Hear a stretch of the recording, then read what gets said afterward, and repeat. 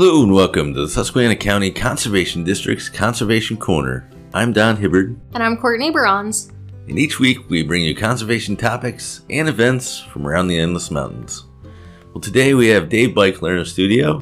Dave's our ag tech. He also specializes in things like no-till and cover crops, soil.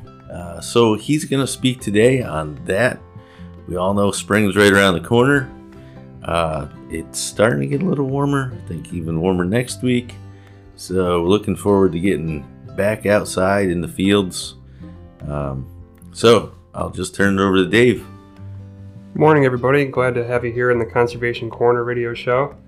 So to get started, spring, like Don said, is right around the corner, and we want to be aware of different aspects of no-till and cover cropping if that's something you're looking to do this year on your farm and operation. The last 5 weeks I've spent listening to different webinars. For example, there's Steve Groff through Stradwater Research Center. They had a nice webinar about the effects of cover cropping and do they pay for your operation. Looked at the Rodale Institute and National Fish and Wildlife Foundation. And everybody's asking the same question right now as to what is the maximum benefit or best case scenario we can get through promoting this idea of no-till and cover cropping into our operations and continuously doing it for each crop year. So to get into some of the goals of no-till planting, we want to look for, getting different operations. They had different goals in mind, but we all have the same goal, and that's to reduce our soil disturbance and compaction. Getting a no-till planter out there, where you need it most on your fields that are going to be beneficial to reducing your erosion rates.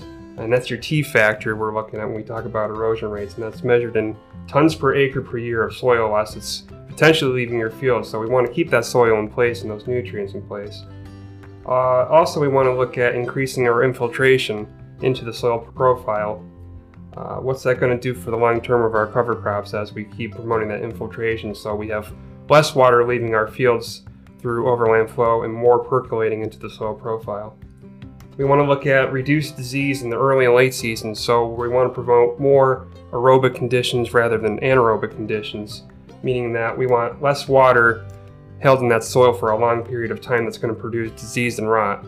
And we want to look at the reduced time and cost benefits for a no-till planting and cover cropping. We want our operations to work effectively, so we want to promote, reduce cost and time so we can get out there and get to those fields a little bit faster in the season, especially when the growing season is so close around the corner. The effects of conventional tillage. Some people might ask, well, I've been conventionally tilling for several years, so, why should I convert to no-till? Well, tillage, as a matter of fact, breaks up the aggregates in the soil profile, held together by a substance called glomalin, and are built naturally by the soil microorganisms. The consequences of breaking up the aggregates is such that pore space is reduced for water and root infiltration, organic matter is exposed to the oxygen causing it to break down faster, symbiotic fungal communities, mycorrhizae for example, are broken apart, and hard plow pans are created by repeated tillage, preventing the movement of organisms and the transport of some nutrients from the top of the profile to the midsection and the bottom. So now we'll get into some of the goals of cover cropping. Again, we want to look at our erosion rates in the T factor in tons per acre per year, reduced weed competition over time, increased organic matter, nutrient retention, N production, so fixing N from atmospheric conditions into the profile, increased soil health, microbes and microorganisms making nutrients for plant availability, improving aggregation, increased moisture and greater biomass.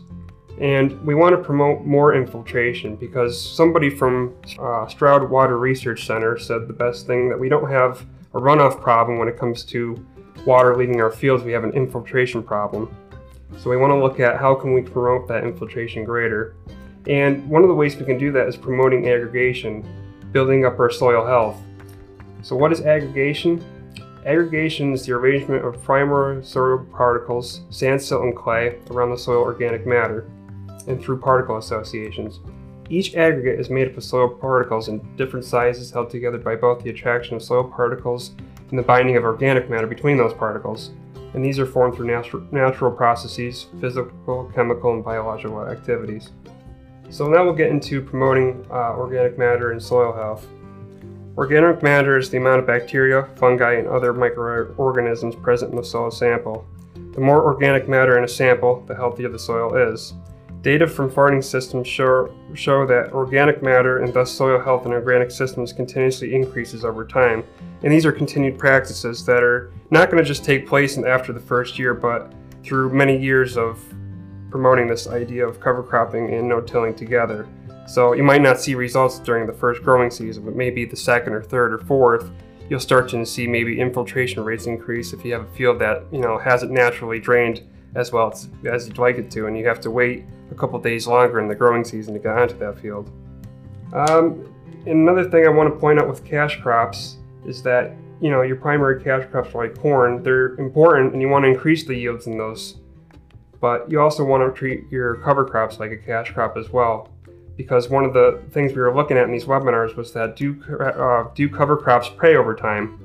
And like I said, it's not going to just happen overnight. It's going to be a continuous effort through planning and other conservation efforts to promote that soil health, so the long-term benefits are going to be important. Cover crop establishment is critical along with the schedule of crop rotation. So as you're planning out your fields per year, you want to have some sort of rotation set in place within that growing season to help those cover crops establish. And you want to have that establishment planned out. If you have corn until the end of August, then you want to start planning, well, what cover crop do I want to have at the end of that season? So questions you want to ask yourself on your operation: do you know how to manage your soils in a way that they are designed to function? There's some soils out there that naturally they don't drain well. They might be poorly drained or somewhat poorly drained. But you want to look at, well, what can I do, with the soils that I already have in place? Can I work with them and maybe manipulate them a little bit better to increase that infiltration, build up my soil health and my organic matter? What's your current management like? What is the goal you want to achieve long term? Are you, interested in doing more nutrient retention? Are you interested in more soil quality, fixing nitrogen into your crops and into your soils? How can we promote this idea of planning? Do you have a nutrient management plan? Do you have a manure management plan? How can we, improve our water quality in our operation that we have? Cover crops can help improve soil quality, save manure nitrogen, and fix nitrogen for the following crop. Supply rescue forage and lead to improved groundwater and surface water quality. So we want to keep that water in place, especially moisture retention during the hot seasons.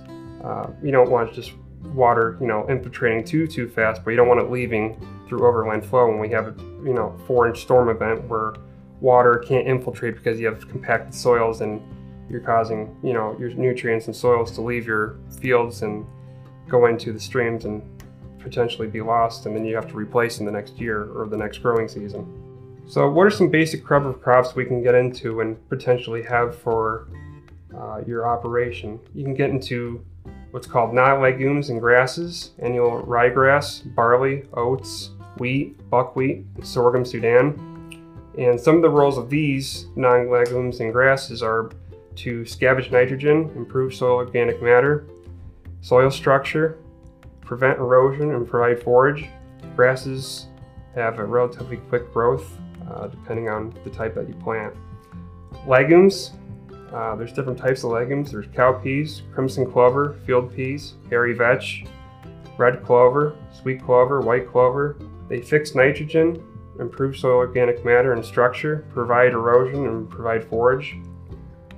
Legumes, however, typically have a slower growth than grasses, so like I said earlier, it's important to have your crop rotations established and that planning ahead of time, so at the end of your first crop that you plant, you can start establishing and planning ahead of time of when you want to plant them and have those growth rates start taking place later in that growing season.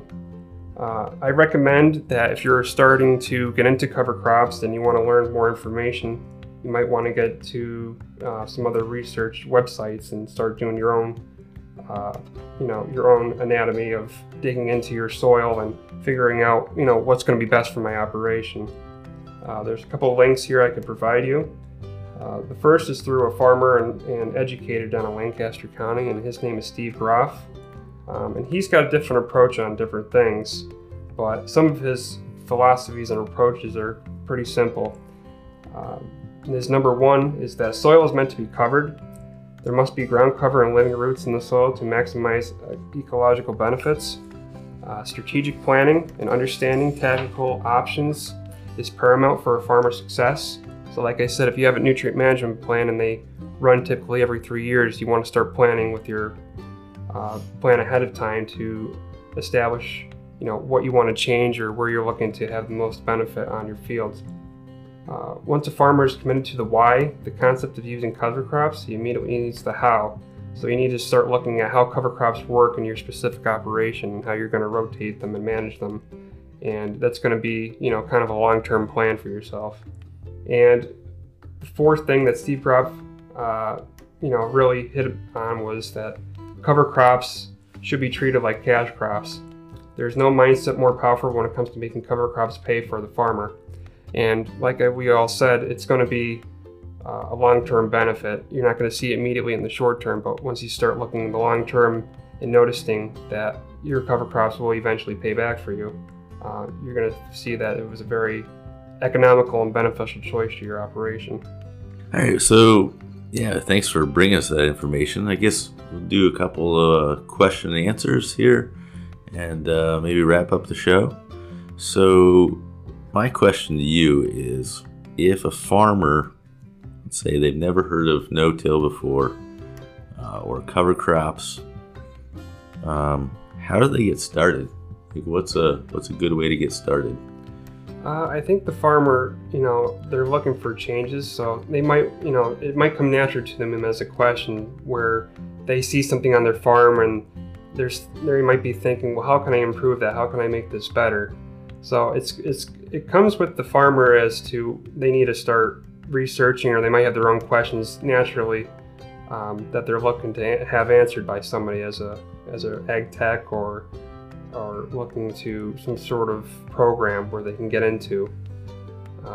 So that'd be you? Yeah, they can contact a conservation district or contact somebody from NRCS and start listing off questions that they might have, or they might even notice their own research concerns like gully and formations and soil leaving their fields at such a rate where they're applying nutrients, but at that point they're not getting the maximum benefit as they should be out of them. So they might be noticing that every year and they're losing money.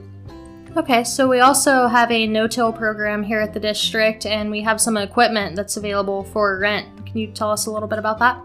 Yeah, so our no-till specialist, he'll work with you on, working with your fields and such, and we have an interseeder and a no-till planter that we'll use to get out there, and you can rent it based on the acreage, and he'll drop it off and he'll make any sort of changes that you need. But it's up to you to use the equipment and go out onto your fields and depending on what you're planning, start establishing your primary crops or even cover crops if you're starting to get into that.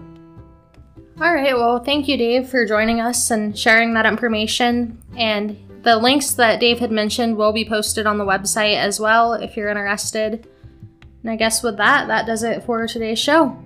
If you have any questions related to our shows, you can contact the Conservation District by calling 570-782-2105. If you missed a portion of today's show, you can go to our website, www.suscondistrict.org, and find our Conservation Corner page with past episodes, links to information about past episodes, and a contact form where you can reach out and ask questions or make comments about the show. You can even suggest ideas for future shows. You have been listening to the Susquehanna County Conservation District's Conservation Corner. I'm Courtney Bronze. And I'm Don Hibbert saying, enjoy the outdoors.